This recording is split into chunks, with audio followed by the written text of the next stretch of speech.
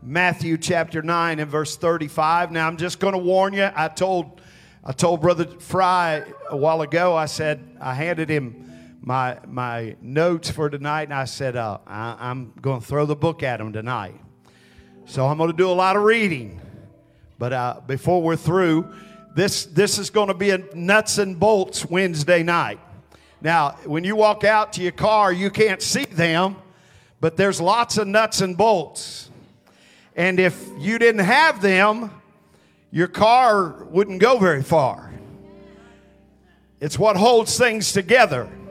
It's the same in the church. We got to have some nuts and bolts to hold things together in the church. Everybody say amen.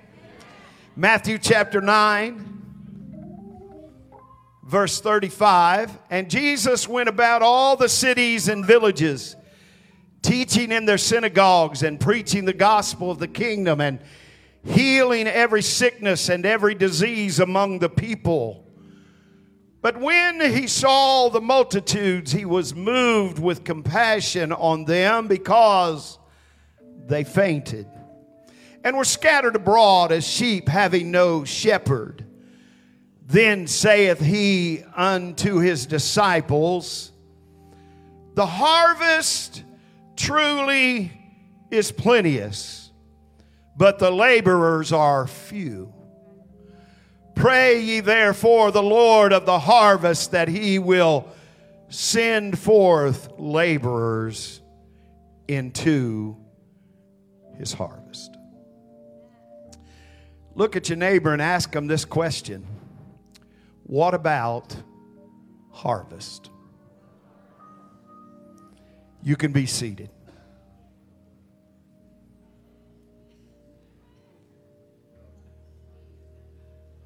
The Lord is at his best in the midst of those that are in need and those that are hurting and those that need to be saved. He's ministering to them in the synagogue, and incidentally, he was speaking to those that are saved. Now, I'm gonna ask for a little moment of transparency here right now. Is there anybody in the building that has a problem? Come on, it's not a trick question. Don't worry, huh?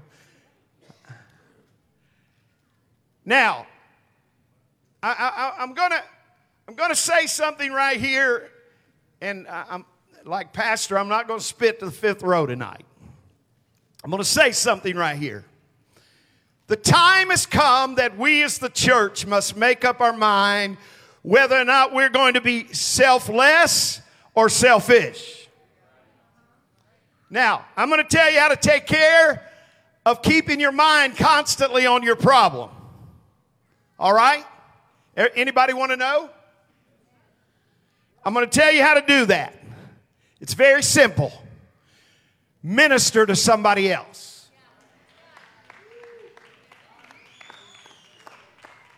Oh, but Bishop, you don't know what I'm going through. No, I don't. Maybe I don't. But I want you to know something, that if you'll begin to minister to other people, God will not only take care of them, but he'll take care of you.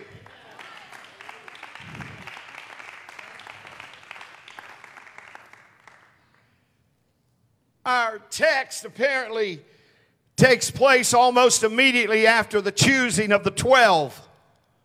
And certainly according to Luke's account, which we'll see later, immediately prior to the sending forth of the 70.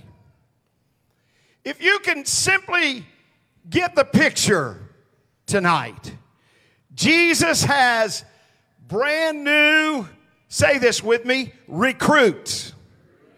Brand new recruits. And he is trying to instill in them the purpose of their calling. He began by example. The Bible said, going about all the cities and villages, teaching, everybody say teaching, and preaching, and healing every sickness and every disease. And as he was in the process of discipling his new disciples, something happened. Verse 36 said, "But when he saw the multitudes, he was moved with compassion on them, because they fainted and were scattered abroad as sheep having no shepherd." He was suddenly overcome with compassion, and he stopped teaching immediately and issues a prayer request. Watch what happens.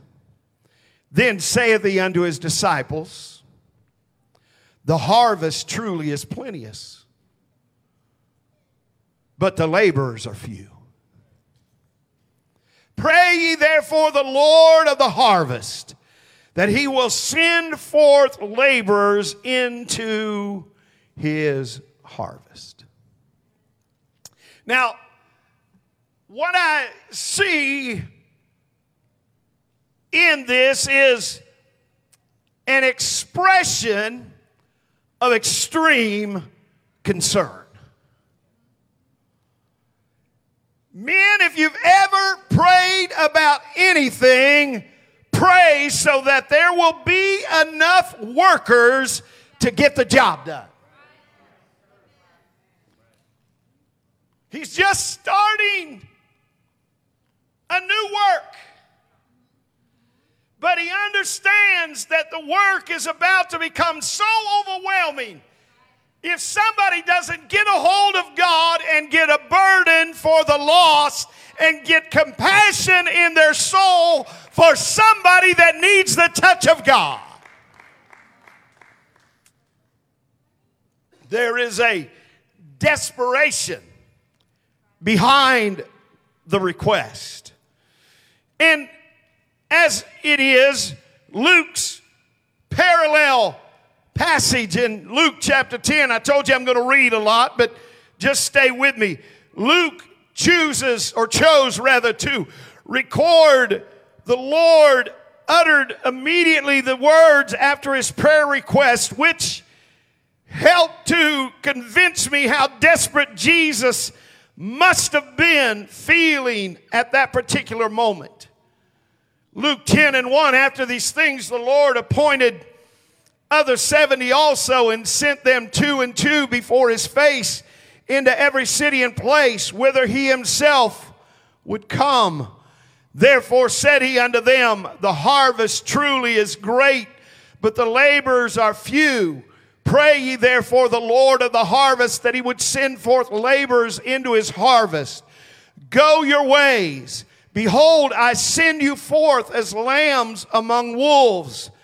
Carry neither purse, nor scrip, nor shoes, and salute no man by the way. And into whatsoever house ye enter, first say, Peace be to this house. And if the Son of Peace be there, your peace shall rest upon it. If not, it shall turn to you again. And in the same house remain, eating and drinking such things as they give. For the laborer is worthy of his hire. Go not from house to house. And into whatsoever city you enter, and they receive you, eat such things as are set before you. Heal the sick that are therein, and say unto them, The kingdom of God is come nigh unto you. In other words, Jesus was saying, everybody listen to me, I want young and old to hear me tonight. Jesus was saying, don't think about anything else. Don't get distracted by anything. Just get out there and go to reaping the harvest. Another example of desperation. We see the same kind of attitude found in a parable that Jesus said sometime later. Matthew chapter 20 and verse 1. For the kingdom of heaven is like unto a man that is a householder, which went out early in the morning to hire laborers into his vineyard. And when he had agreed with the laborers for a penny a day, he sent them into his vineyard. And he went out about the third hour and saw others standing idle in the marketplace, and said unto them, Go ye also into the vineyard, and whatsoever's right I'll give you. And they went their way. Again, he went about the 6th hour and the 9th hour, and did likewise. And about the 11th hour he went out and found others standing idle, and said unto them, Why stand ye here all the day idle? They say unto him, Because no man hath hired us. He saith unto them, Go ye also into the vineyard, and whatsoever is right, that shall ye receive. Now, I'm just going to ask you a question. What would drive a man to go out every hour and try to find workers? Why would he keep looking for laborers unless he was absolutely desperate to get the job done? Why was he so desperate? For some insight, I want you to consider with me, again, the title Jesus used to describe God in that moment of desperation. He called him the Lord of the harvest. No one understands the importance of the harvest like the Lord of the harvest. No one understands like the Lord of the harvest the fact that there is, listen to me here, this is where we are as a 21st century church. No one understands like the Lord of the harvest that there is only one opportunity to reap a harvest when it ripens. If the job is not accomplished while the harvest is ripe, what does not get harvested will soon spoil and be of no value whatsoever. This is what the Old Testament prophet seen and said in Amos chapter 8 and verse 1. Thus hath the Lord God showed unto me, and behold, a basket of summer fruit. And he said, Amos, what seest thou? And I said, a basket of summer fruit. Then said the Lord unto me, the end. Everybody say the end. The end is come upon my people of Israel. I will not again pass by them anymore. The last harvest. I think we're in the last harvest. Is there anybody here that's with me right now? Is there anybody here that thinks that we're going to make it through another generation before the rapture? The last harvest. This is what some of the commentators said about that. Schofield said, soon to perish. Matthew Henry's commentary says this: the approach of the threatened ruin is represented by a basket of summer fruit gathered and ready to be eaten, which signified that they were ripe for destruction. They lay ready to be eaten up. That the year of God's patience was drawing toward a conclusion. It was autumn with them. Those we call summer fruits will not keep till winter. Must be used immediately. An emblem of this people that had nothing consistent in them. Unquote. The summer harvest was the last harvest of the year. That which had hung on the vine until summer harvest was ripe at best.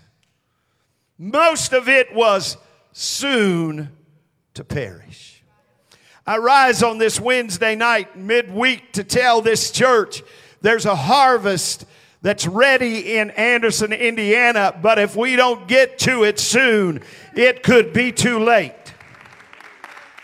Oh, I need somebody to feel a little compassion about that. I said, you're going to pass souls in the morning when you go to the grocery store, to the Walmart, on your job. I said their summer fruit, they're just about to waste away.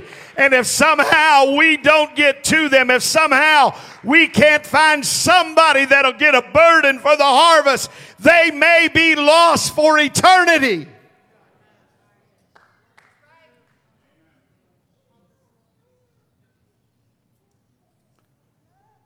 Summer harvest. Have you ever noticed, you probably haven't because you don't see them around here. My wife and I have been on several occasions in the citrus growing areas. And when you drive by those huge groves, I mean hundreds and hundreds of either grapefruit or lemon or oranges or whatever, where they've harvested them, lying on the ground are just oranges and grapefruits laying everywhere. And I think to myself, you know what? They must not like citrus like I like citrus. Man, there's nothing like going to an orange tree and reaching up and pulling off a fresh orange and eating it, just peeling it and eating it right off the tree. Nothing like it. But as I begin to think about that, I begin to understand. I begin to realize and understand. I can't imagine allowing something so precious just to lay on the ground and rot. And bigger than that tonight, I can't imagine knowing that I've got sons and daughters and grandchildren and neighbors and friends and loved ones that are lost without God. And if somehow we don't begin to harvest them, they're going to rot in hell.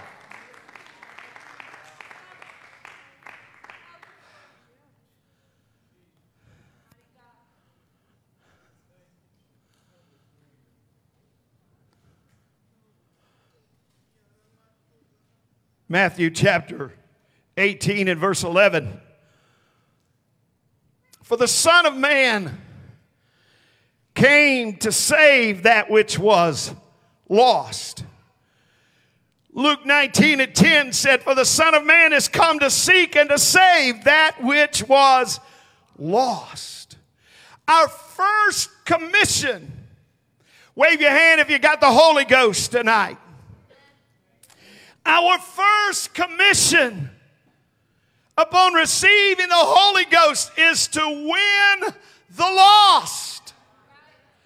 Acts chapter 1 and verse 8 said, for ye shall receive power. After that the Holy Ghost has come upon you, and you shall be witnesses unto me both in Jerusalem and all Judea and in Samaria and unto the uttermost part of the earth. I want you to understand something. His ultimate goal was to save us so that we would be soul winners. Let me say it again. He didn't save you for yourself. He saved you for somebody else. He saved you so that you would win souls.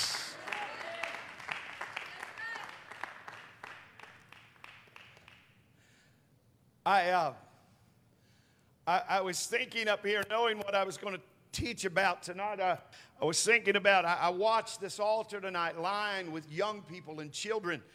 But, you know, sometimes I think as a church, especially like this church, we're so sheltered and insulated that we just think that's the way it is everywhere. But I go places where the pews are just filled, and nothing wrong with that. Please don't misunderstand me. Where the pews are just filled with elders. There are no children.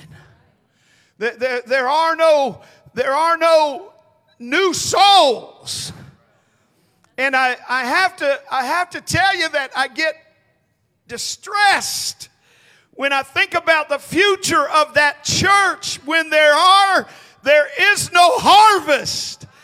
Listen, I know it's easy in an atmosphere like this to just say, we'll be all right. We'll get through this. We'll just rock along here. This church is going to be okay. But hear me right now.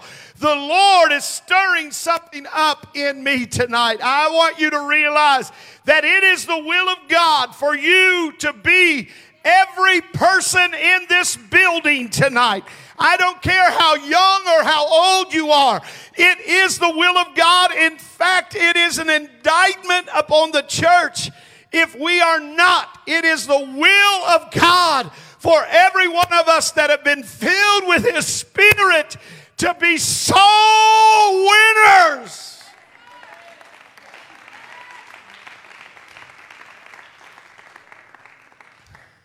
I'm going to share a little principle with you here. Just stay with me.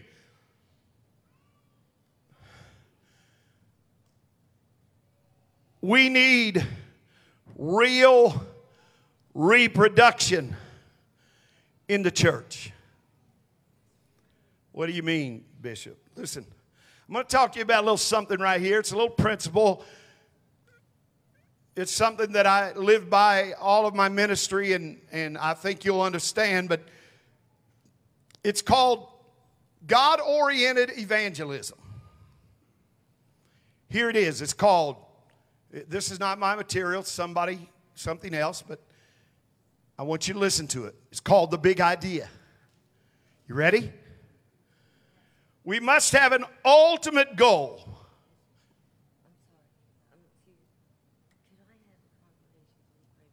Absolutely. Come on, just step right down there. All right, I need some ladies right now full of the Holy Ghost. In the name of Jesus, just lift your hands to the Lord right now. The Lord's going to lift it. Don't receive it.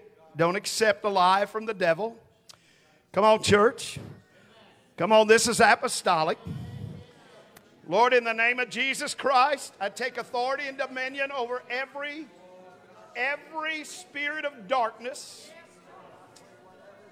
I take authority and dominion over every demonic spirit. I command it to leave her. I loose the anointing that destroys the yoke. In the name of Jesus, be set free. Be set free. Come on. Come on. Say thank you, Jesus. Say thank you, Jesus. Come on. Come on, church. Praise Him. Hallelujah. Come on, that's what I'm talking about. You can't let the fruit spoil. Come on. It's harvest time.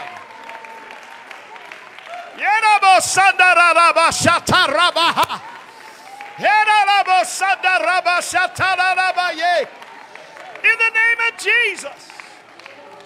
Come on, that's it. Come on, that's it. Keep praising God. Drive every devil of hell out of here. There's no place for him here. Praise God. Praise God. Thank you, Jesus. That's the kind of stuff that Jesus said, wait a minute. All the teaching and preaching I could do won't do what we're about to see happen when we understand how important the harvest is.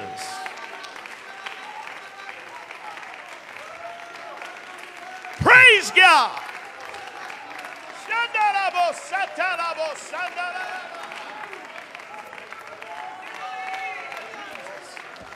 Come on, that's it, that's it. Come on, Holy Ghost.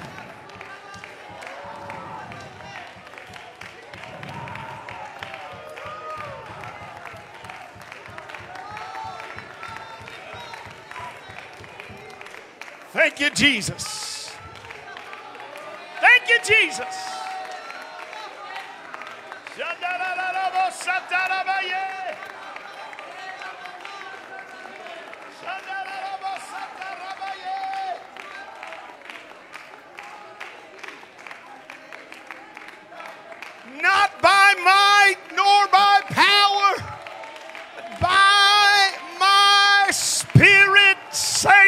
the Lord.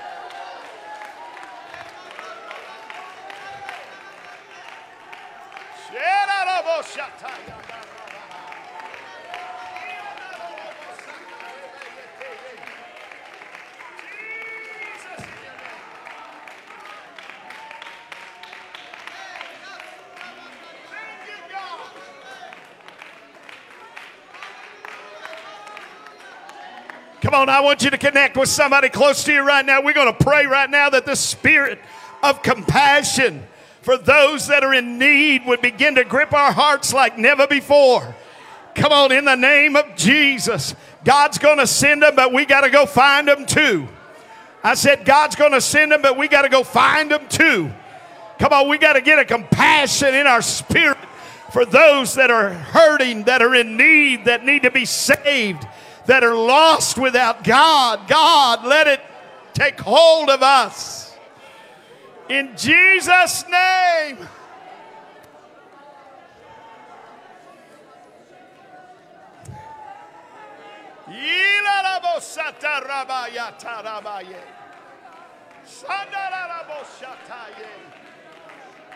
In the name of Jesus.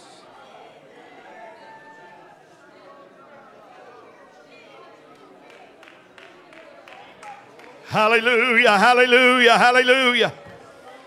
Lord, we praise you.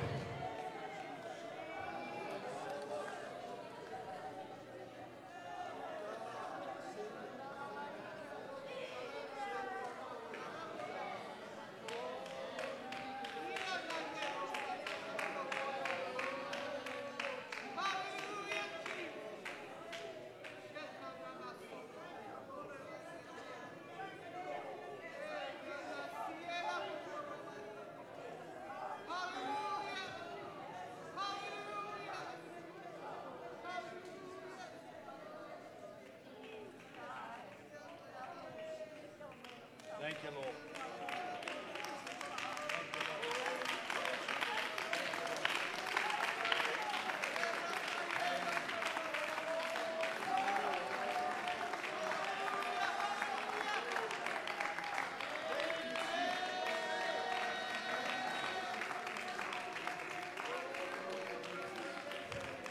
You know, the disciples hated it. That's maybe a strong word, but they got so frustrated when Jesus was on his way to do one thing, and on his way to do one thing, he got disrupted to do another thing. Come on, that's what the kingdom of God's all about. We gotta get rid of our little routines and programs and ideas. Come on, somebody, we just gotta let God do what God does. Praise God.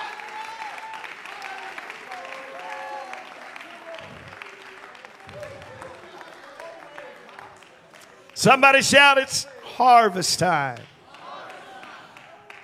All right, you can be seated. You can be seated. You can be seated. I'm going to get a couple of these things. They're fine. We're going to let them pray. And I want you to listen to me very closely right here. The big idea, the big idea. We must have an ultimate goal, both for our church and for every individual that we reach. You ready? This goal can only be reached through a series of more immediate goals. The objective of each immediate goal is to enable the church body to achieve the next goal, which should finally result in accomplishing our ultimate goal. Here they are, 5 levels. Just stay with me right here. 5 levels of goals that we intend to reach. First, number 1, everybody say number 1. Goal level number 1 is to secure a visit. Secure a visit. What's that mean? We must get people acquainted with the power of Pentecost. You can't just tell them about it. You got to get them here. Come on. How many of you remember the first time you went to a Pentecostal church? You thought folks were crazy. You thought, what in the world am I doing here? But I want to tell you that when you get somebody associated with Pentecostal power, that creates something in them that nothing else will satisfy. It creates a hunger in them like nothing else. Brother Joe, a golf course won't do it. Round of golf won't do it. But if I can just make it back to the house of God, I'm going to get what I need from the Lord. Come on, somebody. I'm talking about secure a visit. Do whatever you need to do to get folks to come to the house of the Lord. I was with a little couple this past weekend. They said this couple had driven an hour and a half to be in church with them on Pentecost Sunday. And I heard his wife ask him, are we going to take them to lunch? He said, we're absolutely taking them to lunch. They drove an hour and a half over here to be in church with us. We're not going to let them go home hungry. Well, now, wait a minute, preacher. You're talking about something costing me something. That's exactly what I'm talking about.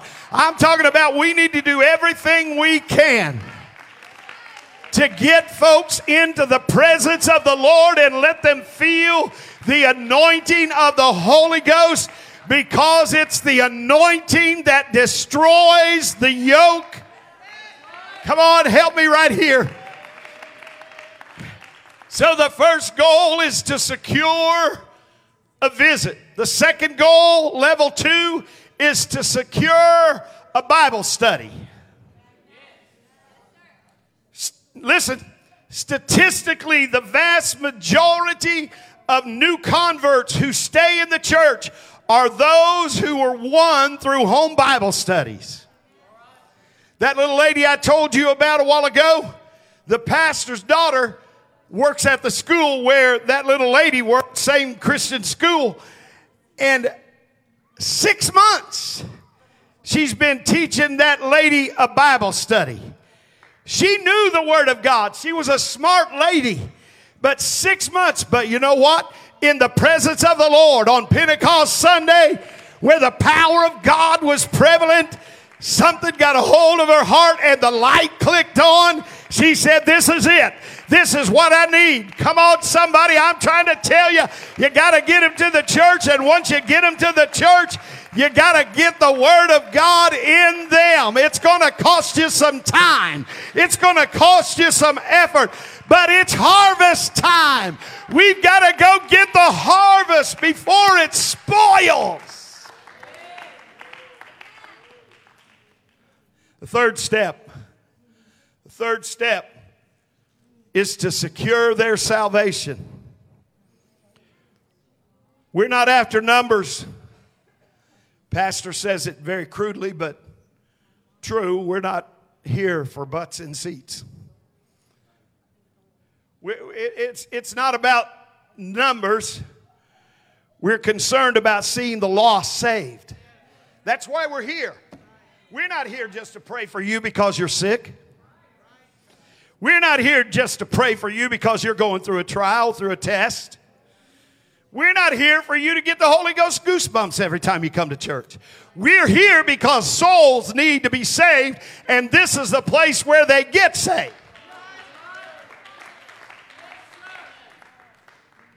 Everybody okay? So, we must see every contact as a potential recipient of Acts 2:38. Inasmuch as the promise is to all that are afar off. And then goal level number 4 is to establish them as saints. You ready? We cannot be content to merely get them saved, but we must keep them saved. We may not keep everyone we get, but we should not lose everyone we get. Number 5, to establish them as soul winners. Ready? You know, there's an old saying, it got worn out for a while, but it's still true. Each one, reach one. Do you understand the potential right here in this building tonight? If every one of us go through these 5 steps and win one soul, this year. We ought to win more than that, but if we just set a goal to win one soul this year, do you know by this time next year, this church would be double? Now listen to me. I know I'm making some folks nervous because some folk don't like it when something's required of them. But watch this. We cannot stop until they've gone from getting saved to helping save others. If the Spirit of Christ is in us, we will be driven by the same motivation that motivated him to win souls so they would be soul winners. The ultimate design of God in maturity is to reproduce. Now, I want you to listen to me right here. This blew my mind. I'd never seen this before, but I want you to listen to this right here because you're talking about some tough stuff. I want you to listen to what the Word of God says. In 1 Timothy chapter 2, down toward the end of the chapter, it talks about Eve and how Eve was the one that sinned because she took the fruit. Then verse 15, look what verse 15 says. Listen to it right here. Notwithstanding, she, the wife, shall be saved in childbearing if they continue in faith and charity and holiness with sobriety. So, despite what society is trying to promote right now, the woman's purpose, identity, and position is saved. She was made to complement and reproduce her husband. You ready? This I never thought about this. The Bible said the church is the Christ's bride.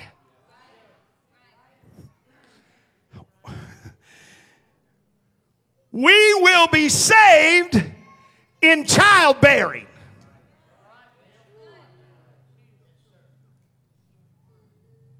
I'm not out of the book. Deuteronomy 23:1 teaches that a man who could not reproduce was not even allowed in the congregation of the Lord. And as we raise our children, we should do so with a view that we're teaching them to be good parents. We reproduce so that they can reproduce. That's why grandchildren are so great. You see, I try to lighten it up a little bit. A God-given responsibility has been accomplished when parents reproduce parents who reproduce.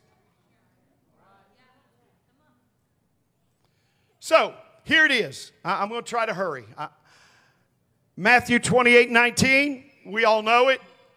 Go ye therefore, teach all nations, baptizing them in the name of the Father and of the Son and of the Holy Ghost, teaching them to observe all things whatsoever I've commanded you. And lo, I'm with you always, even unto the end of the world.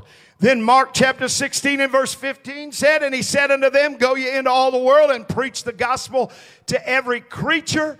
He that believeth and is baptized shall be saved, but he that believeth not shall be damned.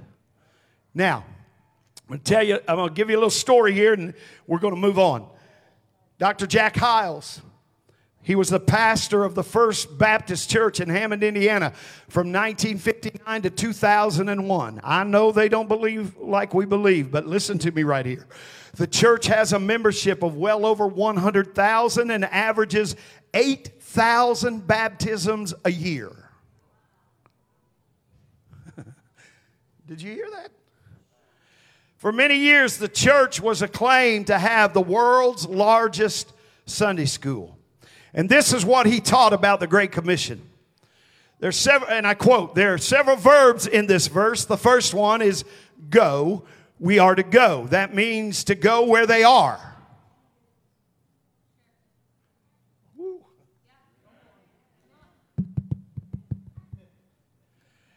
It says to go where they are. It doesn't mean to put up a shingle in your office and say, if anybody wants to get saved, inquire within. It means you are to look them up, track them down. You are to go where they are. The second verb is teach. Mark says preach. Actually, it means to win them.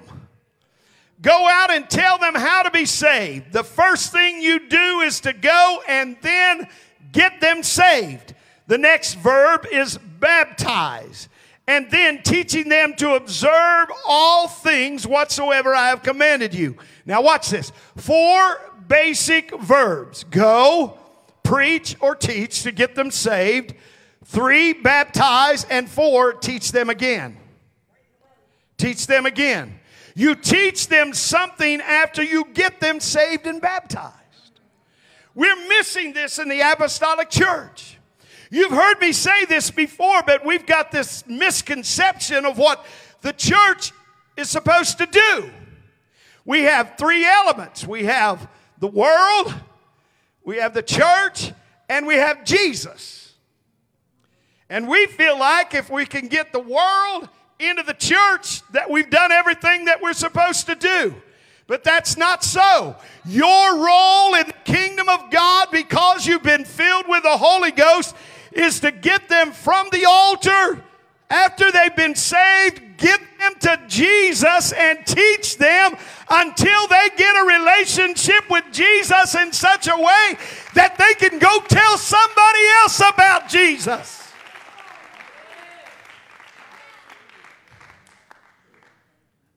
What about harvest? Everybody all right? Everybody still hear me? Listen. What do you teach them? To observe all things whatsoever I have commanded you. It didn't say teach whatsoever I've written you, but teach them whatsoever I have commanded you. Now what did he command us to do? Go, preach, baptize, then teach them what he commanded us to do. So we teach them to go and preach and baptize, that they may teach their converts to go and preach and baptize, that they may teach their converts to go and preach and baptize. Now, if I understand the Great Commission properly, the first thing that you teach somebody is to win Christ, is how to win somebody else to Christ. Man, that is just messing us up right now. I thought I was just here to be saved, Bishop. Listen to me. Here's what I think the Great Commission basically teaches. I come to this brother right here, Brother LG. And first I go to your house. I go to where you work. And then I tell you how to get converted. And then I get you baptized. Then I must teach you how to go and get the next man converted and get him baptized, that he may teach another how to go and to get still another converted and be baptized, that he may go. And you don't quit there. You teach him how to get this man converted and baptize him, and it's a long circle when you get somebody converted. We have the idea that the Great Commission is wrapped up in going, preaching, and baptizing. That's all it says. But it's not true. It says you teach them how to go. You teach them how to get folks saved. You teach them how to get folks baptized. Brother Jordan, I got a great suggestion on how to build this youth group. It's better than pickleball, even though that's fun. Is you teach those young people how to get somebody saved and how to teach somebody how to be saved. that youth group will explode. Come on, somebody. I'm going to tell you something tonight. I know, I realize and understand that this is kind of tough for us. Because, again, we've just kind of settled into the place in the church and feel like that this is our church and we're feeling good and we're doing good and everything's cool and we're all right. And all the time, the harvest is spoiling. It's on the verge of going bad. And the Lord's putting it out in front of us and saying, it's ready. I just need some workers. I just need some laborers. And this is what the old prophet said. He said, put ye in the sickle. Harvest comes in seasons. Genesis 8:22 said, while the earth remaineth, seed time and harvest, cold and heat, summer and winter, day and night shall not cease. It's not always time for harvest. But I can tell you in the Holy Ghost, for FPC, it's time for harvest. Well, that was about 4 of you. I said it's time for harvest.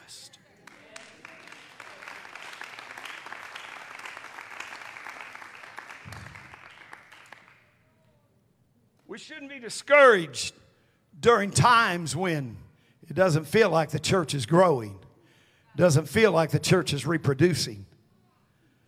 But when harvest time comes, that's why the Bible said, let us not be weary in well-doing. For in due season we shall reap if we faint not. So we must understand in due season when it's time to reap. Everybody say it's time. Listen, you can't have sat through the last 6 months in this church and think that we're not ready for a harvest. Not unless you're just totally unplugged. I'm telling you, we're as ready as we have ever been in the history of this church. The Lord just sent me here on this Wednesday night to say, what about harvest? Well, I got this going on. What about harvest? I got that going on. What about harvest? I got this problem. What about harvest? I've got this situation. What about harvest? If you get in the harvest, you won't be worried about whether or not things are going to turn out the way you want them to turn out.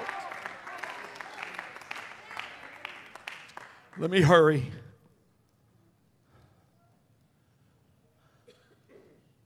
Galatians tells us in due season. So many have grown weary. We relax when the harvest seems evident. Any good farmer realizes that harvest time is not a time to rest. Brother Jake, when those crops come in, you just set your lawn chair out there in the barn. Say, boy, I sure do wish that would get in here.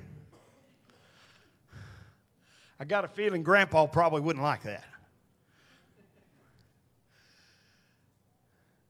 Harvest time is not time to be idle. Harvest time is time to thrust in the sickle. Harvest time is not the time to quit praying. Let down our guard. It's time to work and pray like never before. I want you to notice a few examples that Jesus gave us. Matthew 9:36, but when he saw the multitudes, he was moved with compassion on them because they fainted and were scattered abroad as sheep having no shepherd. Then saith he unto his disciples, the harvest truly is plenteous, but the laborers are few. Pray ye therefore the Lord of the harvest that he will send forth laborers into his harvest. Tell me if this is not where we are right now. The multitudes were scattered. They fainted, yet they had no shepherd. No laborers were ready when the harvest was plenteous. I want you to look at somebody eye to eye right now and tell them, you have to be a soul winner.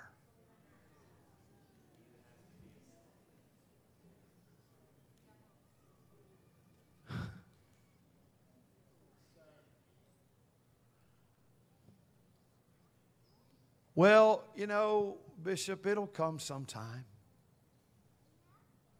Listen to what Jesus said. John 4:35. Say not ye there yet 4 months, and then cometh harvest. Behold, I say unto you, lift up your eyes and look on the fields, for they are white, all ready for harvest.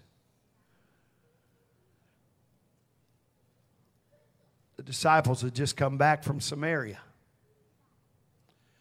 Failed to see the imminent harvest.